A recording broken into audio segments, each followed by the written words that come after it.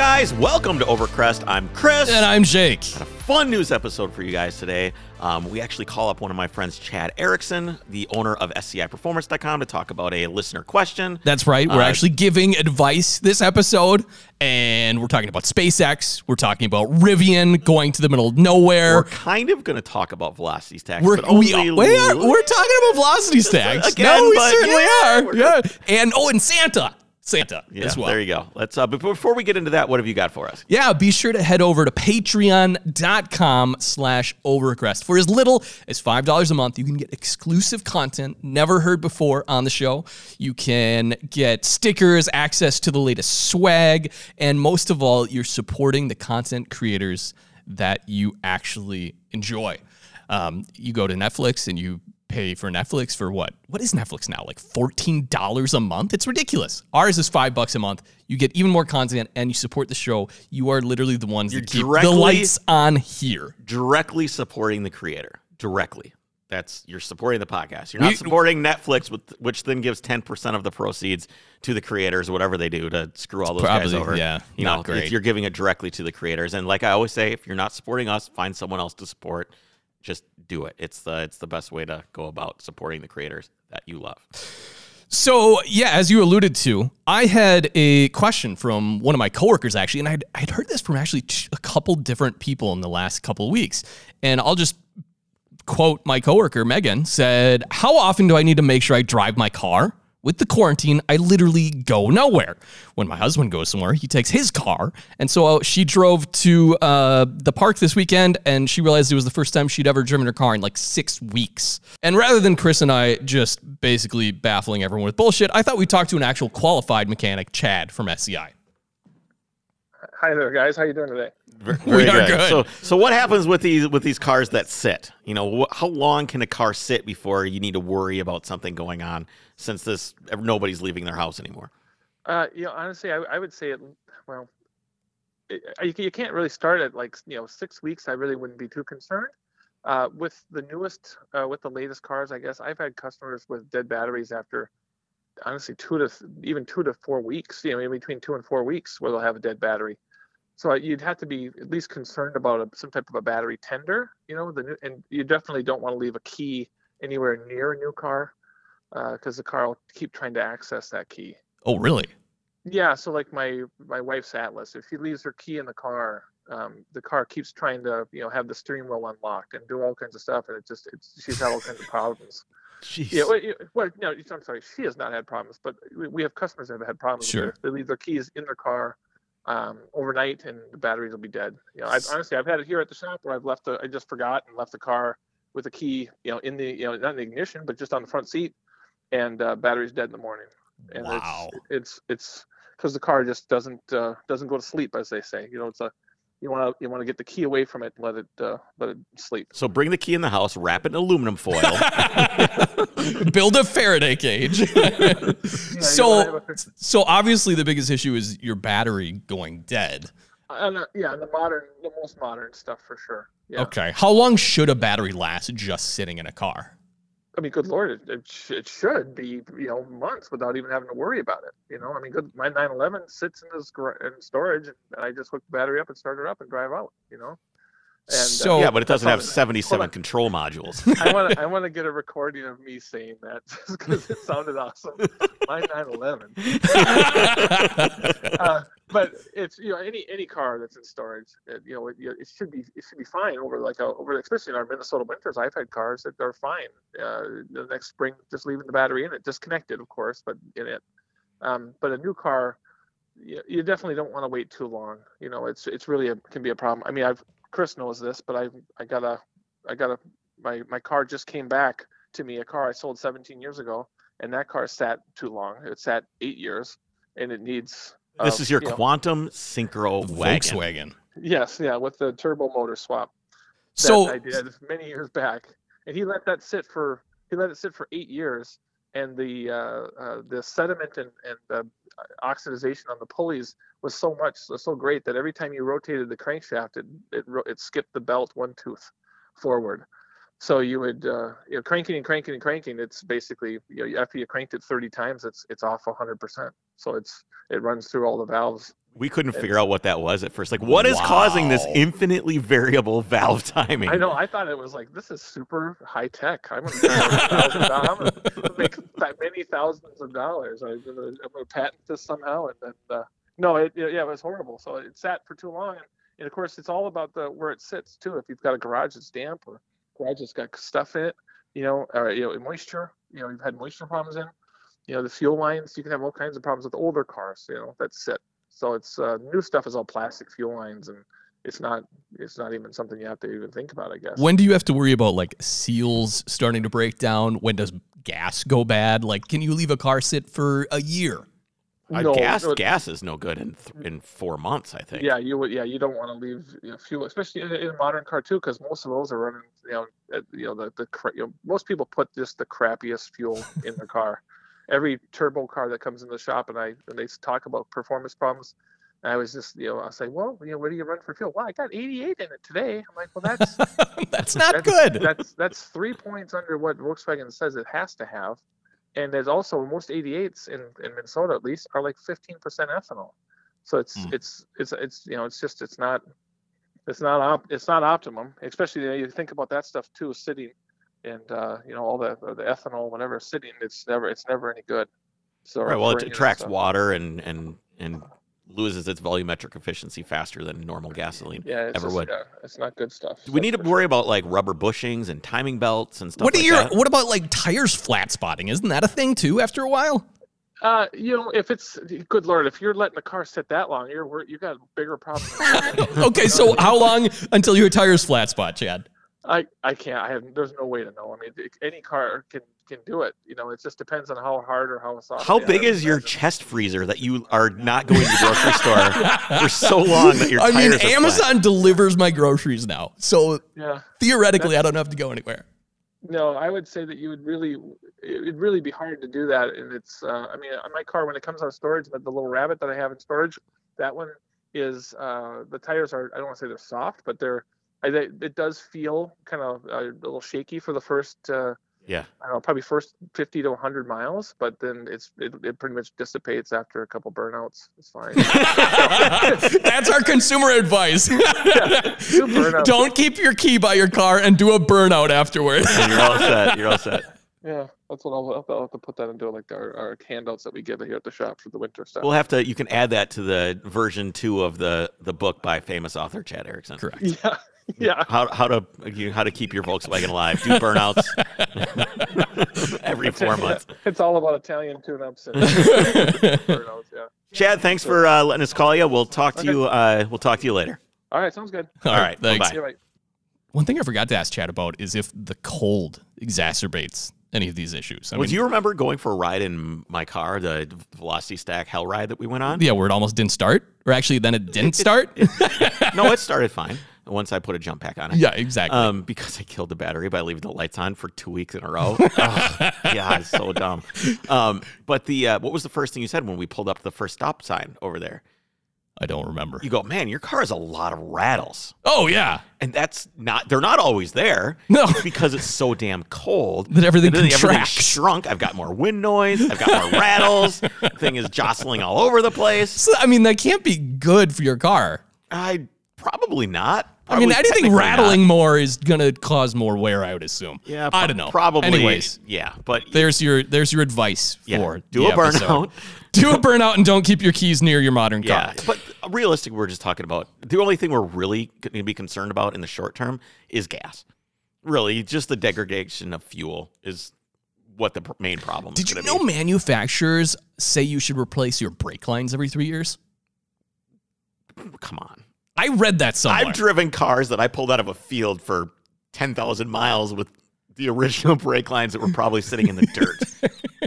Have you ever lost a brake line while you're driving? I cannot say I have. I did in the 911. Wow. I lost that's right. No, it was the master cylinder. We talked about that. Failed. Yeah. God, that was awful driving from Nebraska to here with no and brakes. Your e-brake wasn't even that great until we adjusted it was better then.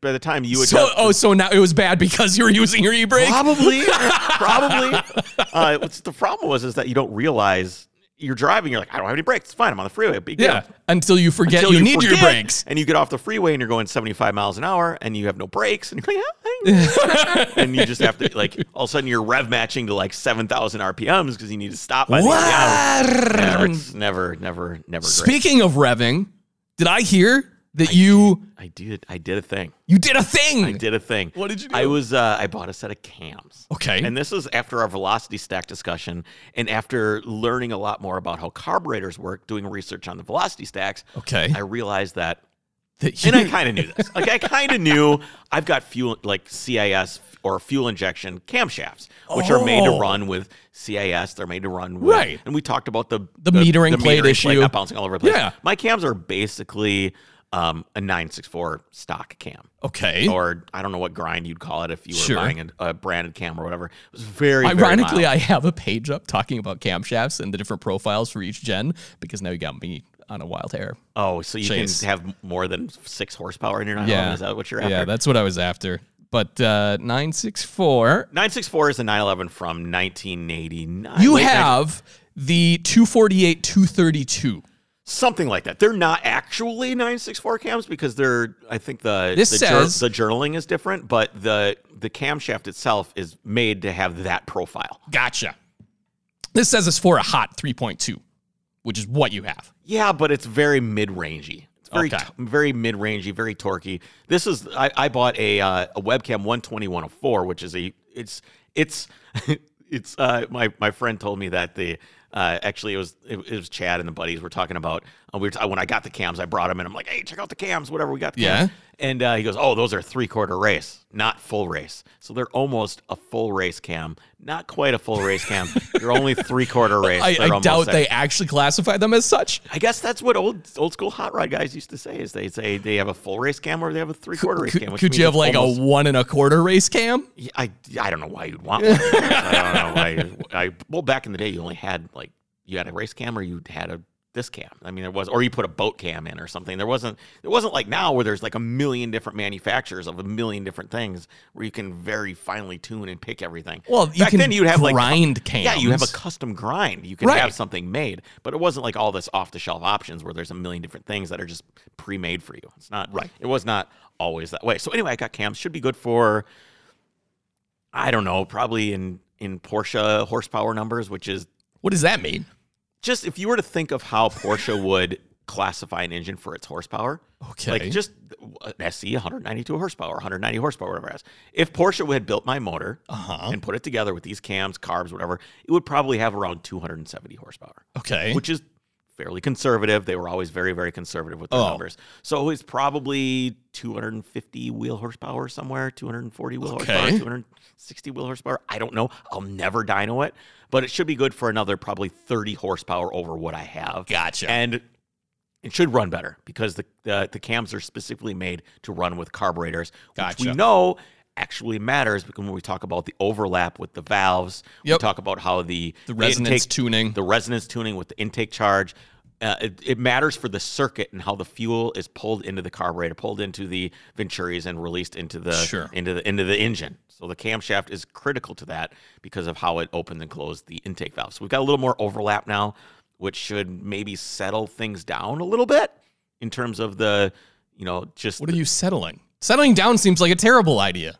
Settling down the pulses of the intake charge of the valve stopping and closing. There's a little bit more overlap, so maybe things will just kind of be a little more rounded off, but the power is going to be way up. Not settled down. Yeah, not settled. That's not what I mean by settle down. This thing's burnouts all day. We're going to settle down this engine. No, I guess mellow this thing out. Power up to 8,000 RPMs, which my rev limiter, I'm not going to do that. I think my motor is probably built for 7,500, 7,800. Yeah. I think we're going to. Right now it revs to 7,200 where my worn out distributor is, or my worn out distributor rotor has a little spring in it. Right, I know. And when the more worn out it gets, the higher your revs go. yeah, exactly. So it's as it rotates, there's a little weight attached to a spring that disconnects the coil wire from the rest from the end of the distributor rotor. Yeah, so it breaks the connection. It's the simplest way to have any sort of basically red line rev cut. Right. And so I had to find one from a Fiat 500, the old Fiat Cinquecento, to use in my Marelli, or whatever the Italian damn thing distributor I have on my engine for the 1 year only. So I have a 6,800 RPM rev cut that I stretched out manually a little bit to get to 71. Well, mine is from a 2002, I believe, like a BMW. Oh, so yours also is not made for your engine. It's not made for my engine. It's not made for my engine because I think they had 7,000 and they had 6,500, and I think there's a 911S version. Okay, but I don't know if it fits my distributor. I don't know. This is the one I have. It works right. Yeah. All right. Before we get into a little bit more news, what have you got for us? Yeah, let's take a minute to talk about our sponsor, Akin Driving Gear. They were founded by true enthusiasts who created everyday gear that celebrates the very act of driving itself. Most driving shoes, turns out, are designed for actual race car drivers and suck to drive in every day and a walk-in because you can't walk in these things. That's why they created a shoe that is made not just for the occasional day at the track. Their driving shoes are more versatile than dedicated racing shoes and are far better for driving than your average running shoe. The Shift driving shoe is what I have. That's the modern sneaker for those who love to drive. They feature the rounded heel for more comfortable foot movement on the pedals, and the unique heel-toe guard prevents scuffing during any technical pedal work. Check out the Shift driving shoe along with all their other apparel at akingear.com, and be sure to use the code OVERCREST for pre-priority shipping in the U.S. All right, Toyota has revealed that they are bearish on EVs and says there's too much hype. Okay. Sounds like my kind of company. I was going to say, did you tell them to say this? Now, though, with governments proposing and in some cases confirming plans to ban vehicles with internal combustion engines, Toyota's president, Akio Toyoda, has lashed out, suggesting there's too much hype surrounding EVs. When politicians are out saying, let's get rid of all cars using gasoline, do they understand this? No. He said Thursday at a new conference hosted by the Japan Automobile Manufacturers Association, the Wall Street Journal reported. No, they don't. Exactly. They don't understand it. Do you know why? Why? Because there's some lawyer that graduated from Harvard that has no idea what they're talking about. And do you know who our new transportation secretary is going to be? I did read this. It's Pete Buttigieg. Yeah. It's Pete Buttigieg, a mayor from Indiana, right? Yeah. Indiana. Also, I did hear he has fact. no experience whatsoever in this field. None. That's not true, Chris. He has a very limited resume. That's not true, Chris. Right, he had a pandemic of potholes in Indiana, I heard. And the incumbent that ran against him ran solely on a basically promised to fix potholes that he did. Well, thank you, Mr. Buttigieg. I'm sure he's going to be a great transportation secretary dealing with aviation, the highway, shipping, potholes, Chris. It absolutely blows my mind that did they say, well, if you support me, we'll just give you a spot in the cabinet or whatever, and then all the other spots were taken and transportation was still open, and they're like, oh, that's right, we promised Pete a spot in the government. What are we gonna? Well, just give him transportation. What could go wrong? The guy doesn't know anything. So now we've got this guy, and this isn't anything against Mayor Pete, okay? I thought he was a nice guy. I thought he was a good candidate. Okay. Whatever. It doesn't matter. If you don't know, he's going to be in charge of the Department of Transportation for the federal government. Yeah. This guy that has no experience.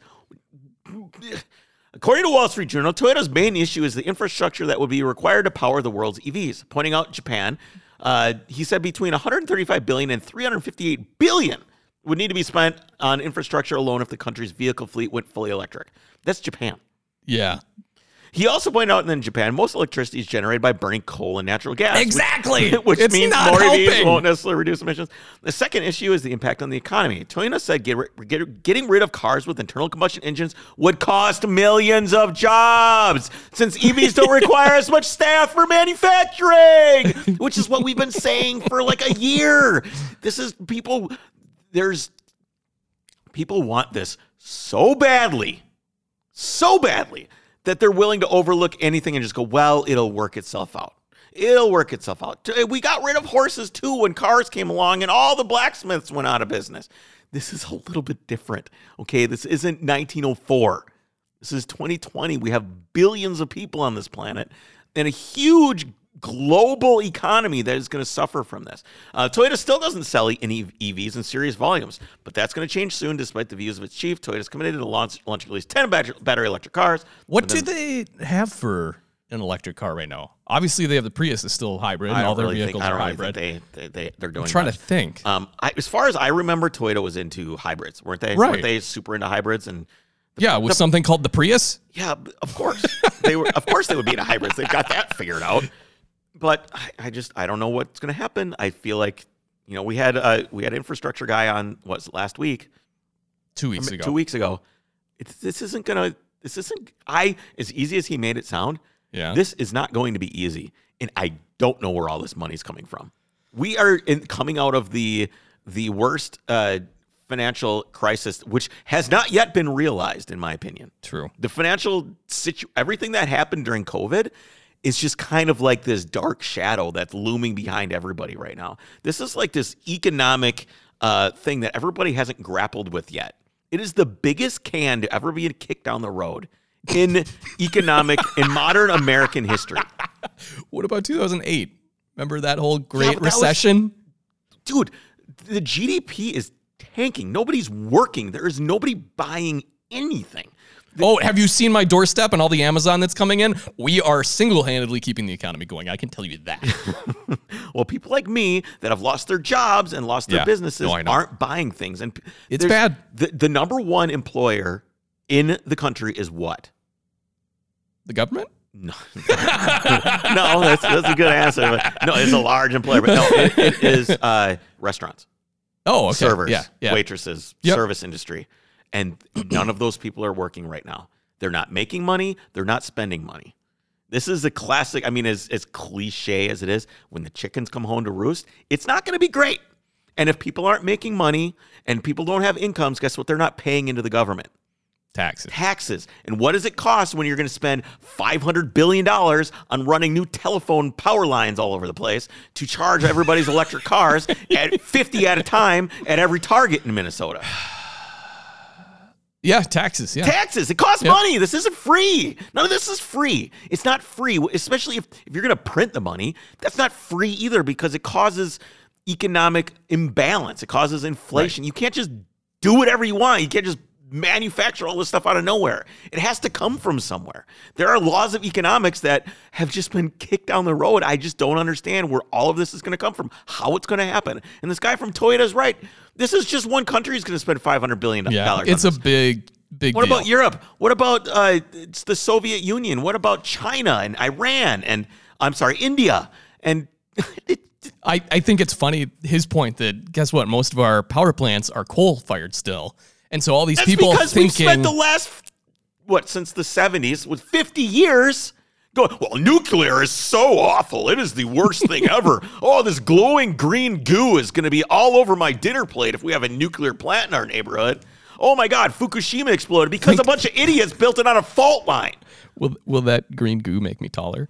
It might. It might make you grow an extra head, though. That's the only problem. Anyway, I'm just saying it's... No, I just think it's funny because the primary concern for doing this big switch over to EV is to be more environmentally friendly. But even the head of Toyota is saying, look, all this electricity is just going to put a bigger strain on our coal-fired power plants, which are notoriously bad for the environment. They're a lot cleaner than they used to be, first of all. Coal power plants and natural gas plants are cleaner than they used to be, but they are using fossil fuels. Right, exactly. I mean, they aren't necessarily, this isn't the days of huge black smoke billowing into the sky. It's not like that anymore. Okay. It's not renewable, but right. It's also not just like this belching black clouds. It's much cleaner than it used to be. I'll acknowledge that. But I don't understand. I cannot understand the infrastructure. And I think a lot of people are just relying on, well, I guess we'll just figure it out. The engineers will figure it out. Government will figure it out. Private companies, somebody will just figure it out. And it doesn't work that way. I think that's obvious by the coronavirus. When it happened, everybody's like, well, the CDC will just save us. But they didn't, right? They didn't. And here we are. Now we're going to say, oh, we're going to save the environment doing this. What are we going to do? How are we going to do it? I don't know, but everything's banned in 10 years. Guess we're just going to have to figure it out. Okay. Well, no one's driving anywhere anyway, so it doesn't matter. Yeah, exactly. All right, moving along to an electric vehicle. Rivian made an announcement this week. In addition to establishing a network of fast chargers along interstates and through cities, as of course we've talked about, Rivian is planning to set up a network of chargers at various destinations in nature, Chris, such as mountain bike and hiking trails, kayaking spots, and popular rock climbing areas. Quote, "We're excited about the opportunity to create Rivian charging locations that aren't on the interstate, that help draw you or enable you to go places that normally are not the kinds of places that invite or welcome electric vehicles because of charging infrastructure." That's from Rivian founder and chief executive RJ Scaringe. Quote, "We've spent a lot of time thinking about how you can essentially create these curated drives where, depending on your point of interest, you can pick different paths. If you want to stop midway through the trip for a 1 mile, 2 mile, or even a 5 mile hike, there's a route that you want to take, and here's a charging location right next to it." This is the thing that everybody that likes to go hiking has been doing their entire life, is being like, I want to go hiking here. So what do? They get in their car and they drive to the hiking spot. But their whole point is now you can't because you have to worry about charging your EV. So I suppose that if you're marketing your EV as an active lifestyle off-road vehicle, it makes sense that you better be able to actually drive said vehicle to these locations. I suppose that's probably true. Can you imagine, hold on. So, okay, all these really serene nature spaces and you're driving into the middle of nowhere for your kayaking spot. What do you want to see there? A giant construction equipment that has to drill this line all the way through the bedrock to get a charging station right there. Well, a lot of these, I think, are solar.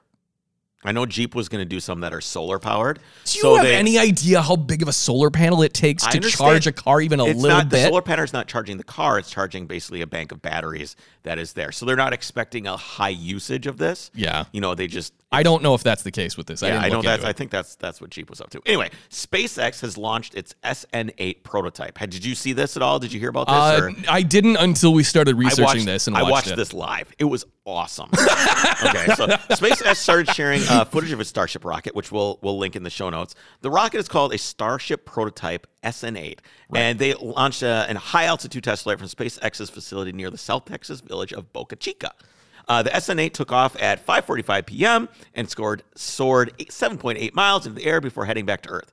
So basically, here's what happens. Okay, this thing is huge. It is 9 meters in diameter. This thing is built to carry 100 tons of people and equipment to Mars. Okay, to Mars, Jake. That's a long ways. We're going to Mars. Yeah, that is awesome. All I can think about is Total Recall, where his eyes are bugging out of his head and everything like that. Oh, man. Anyway. It's going to be great. You're going to Mars. I did. Terrible Arnold Schwarzenegger. Anyway, so this thing's massive. Right. And it's supposed to carry 100 tons because you got to take everything from the living situation that's going to be on Mars. You got to take equipment, supplies, everything. So we're talking. Weren't they going to do a supply run first? Yes, that's hopefully by 2022, 2023. No. Yeah, that's their plan, okay, is that soon. Wow. Unmanned, they're going to by 2025. So they're kind of like sprinkling in, well, we could probably do it by this time. But that's when they want to go. So they're testing. This is a test of that rocket that's going to carry this stuff into space and beyond. Right. Like I said, it's massive. When you look at the video, you're like, oh, there's a rocket. It's right there. Right. But think of 27 feet across. Basically. That is huge. It's big, and it's much taller than it is wide, obviously, because it's a rocket. And it's got. It'd be weird if they were just launching a pancake. Oh man! I was gonna go somewhere with all of this. But we won't. Yeah. So believe me, I know exactly where you were gonna go. So the thing launches up. In this test, it goes all the way up to 7.8 miles. Yep. And then it lays on its belly. Yep. And folds the wings up. Oh, cool! So the wings fold up. The ones that kept it stable, going straight, and it has I think it has 3 rocket engines in it. Yes, it does. So, and 3 Falcon. Yeah, they shut off one at a time, and then it has little thrusters on the tip, which kind of like burst air out to tilt it in a certain. Those are attitude controllers. Attitude controllers, yes. As we learned with our Chuck Yeager episode. Correct. Anyway, so this thing lays over on its belly. The flaps go up, and then it just basically belly flops through the atmosphere. And then when it gets down close to the pad, it tilts back up again, and then lands. Which is so cool. Or in this case, explodes. Right. It almost landed. It was very, very, very, very close. Yeah. Basically, Elon Musk said the fuel header tank pressure was low during landing burn, causing touchdown velocity to be high in RUD. But we got all the data we needed. Now, I was looking to see what RUD was. It stands for, I love this, Rapid Unscheduled Disassembly. Oh my God. That is amazing. So it exploded. Yes. No, it was disassembled. That's rapidly. That's engineering speak. Rapid unscheduled disassembly. So he says SN8 did great. Even reaching apogee would have been great. So controlling all way to putting the crater in the right spot was epic. So apogee is the peak flight that you're trying to reach. Yeah. That's what apogee means. Anyway, that's basically the apex. Yeah, I'm really, really excited about this. He says, Mars, here we come. SpaceX plans to launch additional prototypes to further develop the Starship. The SN9 is supposedly going to be tested fairly soon. The Starship vehicle and the Super Heavy rocket launch system is designed to be fully and rapidly reusable, meaning these vehicles will be capable of making many trips from Earth to Mars and back. So what do you know about the SN8 rocket? It is giant. It uses 3 of these Falcon. What are they called? We looked this up because BFR. BFR, which yes. stands for Big Effin' Rocket. Yes, right? It does. Yeah. So it was actually, it was actually first called the BFR, and then when asked what that stood for, he said, "Oh, it's the Big Falcon Rocket." But everyone knew it actually. Big effing rocket. Yep. So, as we talked about, it's basically 30 feet across. It is a methanol, actually not methanol, it's methanox fueled rocket, which is methane mixed with LOX oxidizing. Right. When this thing was launching, you could see frost accumulating on the outside of the rocket. Yes. Because it was so frigid. Just the liquid oxygen, I'm guessing, was so cold. Right. I've always wondered what that is. It's the same phenomenon if you're like grilling on propane, which Chris obviously never grills with propane. I have a propane. Never. Have you ever noticed the canister gets cold as you are basically evacuating the liquid? Yeah, it's a pressure differential. Right. It's thermodynamics. But basically, that's all that is. It's the same thing on the rocket, but it's just a lot more fluid going out, being depressurized, and so it causes frost. It makes it very cold, basically. Yeah, it's awesome. I'm really looking forward to this I just think project. it's funny that this thing is fueled by the same thing that we fart. Methane. Yep. Yeah. Well, you ever had a methane rocket? RUD? Have you ever had an RUD? So, Chris, I have a really funny story. Okay. It's about Santa. Oh, I love Santa. I love that guy. Members of the Riverside Police Department. My kids got a letter in the mail that says Santa's thankful that the Christmas tree is going to be outside. Good. That was very nice that he responded to them. They're so excited. That is very smart of them It is true. to think of that. Yeah. That is very clever. So anyways, members of the Riverside Police Department were dressed as Santa and one of his elves for a program aimed primarily at retail theft called Santa's Intervention. I'm just imagining Santa like running and tackling. Just wait. Just wait. The Holly Jolly duo was posted at a local shopping center to catch thieves with stolen merchandise as they exited the stores. So basically, they're just camouflaging themselves and waiting for thieves to walk out of stores. Wait, camouflaging themselves as Santa? Yes. And his elf. Yeah. But does he just hit him over the head with a bag of coal? Just or what? wait. Just wait. They also received a tip about a suspicious-looking man in the parking lot, possibly scoping out vehicles to steal. According to police, one of the undercover Christmas police caught. That's what I should tell my kids are watching. Is Santa's not watching right now, but the undercover Christmas police are caught the 3 men stealing, of all things, a Honda CR-V. Hondas are stolen a lot. They are a lot, yeah. One suspect was able to flee in the CR-V, but the others were apprehended. Santa's sleigh couldn't keep up, or what? Well, they were on foot. He didn't have his sleigh. The others were apprehended in the parking lot, leading to the bizarre scene that was caught on video. Which we will link in the show notes. Oh my God, but this clip looks like it's straight out of some like terrible slapstick holiday comedy like special that my wife would make me watch on the Hallmark Channel. Okay. And we had to play this one. This is from the actual video. This happened. Get him, Santa!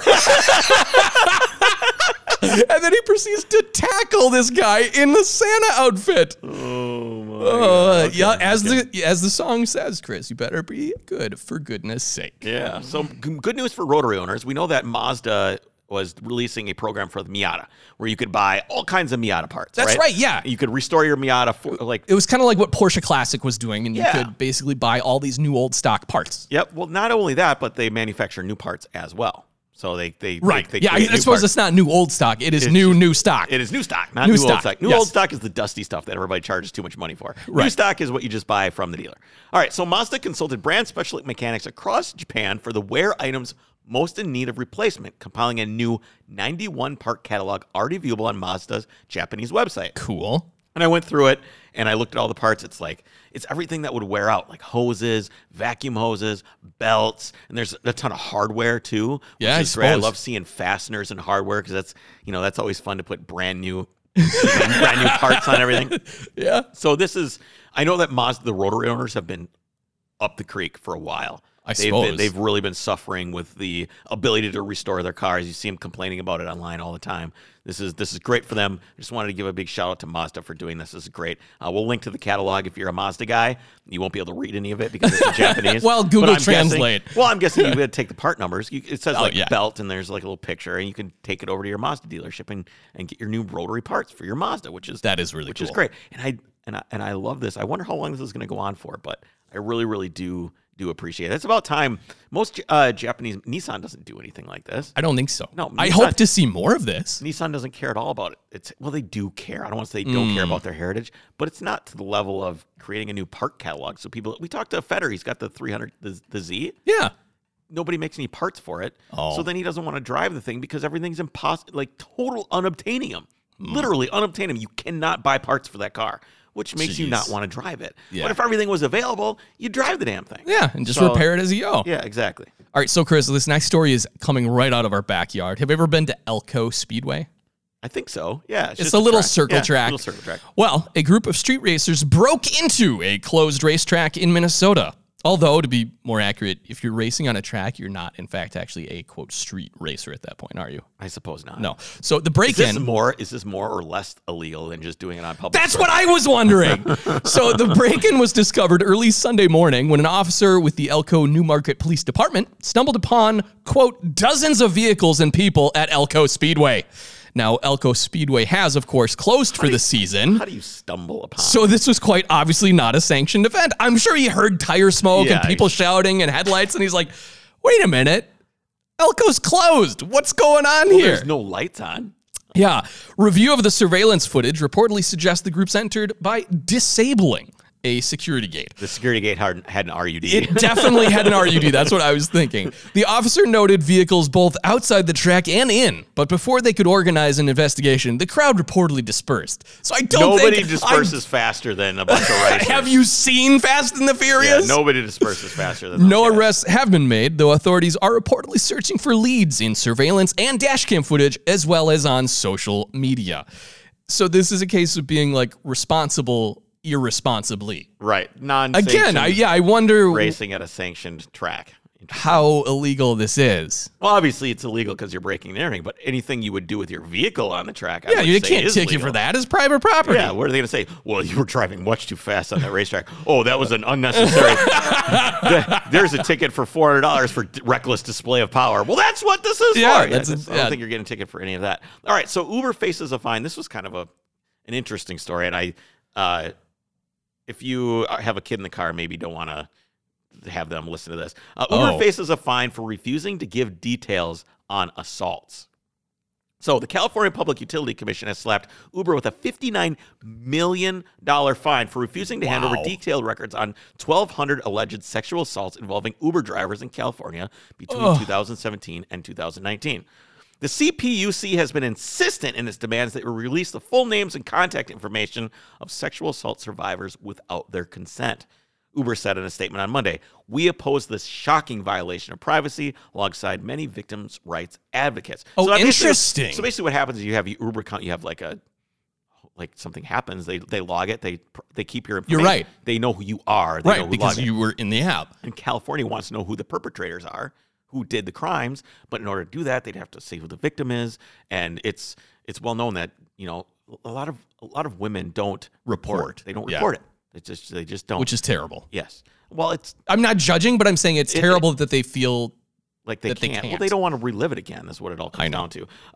Uber disclosed the existence of thousands of sexual assaults nationwide in its 2019 safety report.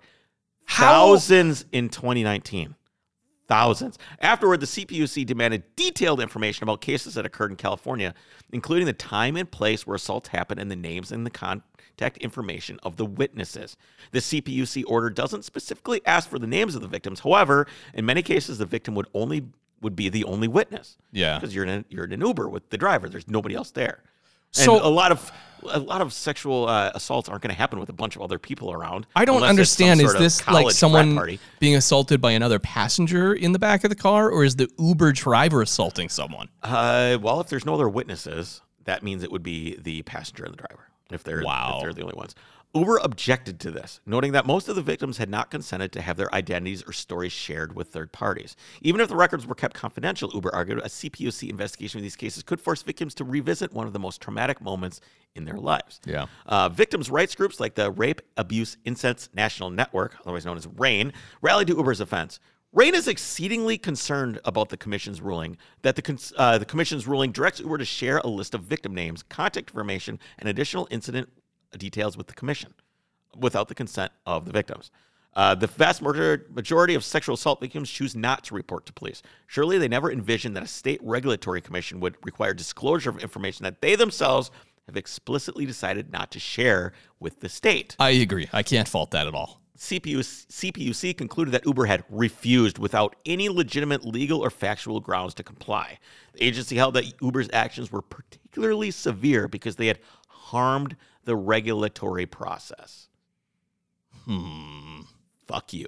Seriously, your regulatory process? That's what we're worried about, harming the regulatory process? How about harming citizens that live in your state? Yeah. And obviously what the issue is here, and there's two ways you think about this, and I know this is a sensitive topic, but on one hand, you go, well, of course you want to get the perpetrator because they're going to do it again. Sure. Right? So you want to get them, but you also cannot force somebody to point the finger. You cannot force that upon someone. That is against their civil liberties to force anybody to give that, especially if they gave it in confidence to a private entity. It's not the government's job to basically get them to. Absolutely not. After hitting Uber with a massive fine for refusing to name sexual assault victims, magically now the ruling allows Uber to submit its data in anonymized form.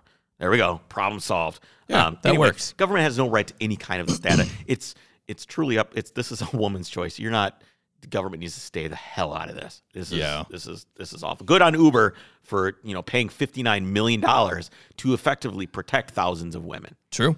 All right. What else have we got? Well, on a lighter note, our last story here hopefully will make you smile, Chris. Scotland apparently names its snowplowers, or gritters, as they're called across the pond. Is that because they scatter grit? Yeah, I think it makes a lot more sense. They're gritters. And true to Scottish form, these names are delightful. Here are a few of my favorite. There are a ton of them, as you imagine, because every single gritter or snowplow has its own name. Wait, they do? Yes, in Scotland. Oh, okay. So you name one like a boat. Yes. Okay. Darth Spreader, David Plowie, Fred, Gangsta Granny Gritter, Grit Expectations, Gritalica. Ooh, I like that one. Gritney Spears, the Gritter Bug. Boy, she really spreads it around, doesn't she? Gritty McVitie, Gritty Bang Bang, Han Snowlow, Luke Snowwalker, Mr. Plow. So what you're telling me is nerds are deciding. Well, I'll get to it in a bit. Nitty McGritty, Ready Spready Go, Sir Grits-a-Lot, Slippy McGritty, Snowbagon Kenobi. Ooh, that one's pretty clever. Snow Come On Go, Spready Mercury, and Sprinkle Bell. Oh, cute. So where did all these come from? Where did this start? Well, according to the BBC, Scottish primary school children got a chance to name snowplows back in a 2006 competition. The tradition has apparently continued on. The best part about this, Chris, there's actually a website where you can go and track where each one of these snowplows is in real time. So I can see where click on that link and you can find Sir Grits-a-Lot. And where Gritney Spears is spreading it. Yes, and, yes, where you can. Freddie Mercury is... Let's see if anyone are active right now. Think of the resources to make this website. Well, there's Mr. Plow. Mr. Plow's out and about. Oh, there's a lot, obviously, I didn't get to, like Ice Destroyer, Ready Spready Go. All right. This is just hilarious. We'll have to share this Yeah, we'll share a link, and especially if you're England, you'll be able to see where Sir Grits-a-Lot is. Sir Grits-a-Lot is at any given time. All right, make sure you subscribe and leave us a 5-star review. If you haven't left a review yet, really helps us out a lot. We would really appreciate that. On Monday, we have editor and founder of 000 Magazine, Pete Stout, coming on the podcast. We're really excited for that one. It's an awesome interview. It's a great interview, and I really look up to Pete, and it was my pleasure, truly, to have him on the podcast. All right, guys, we will see you on Monday. Take care.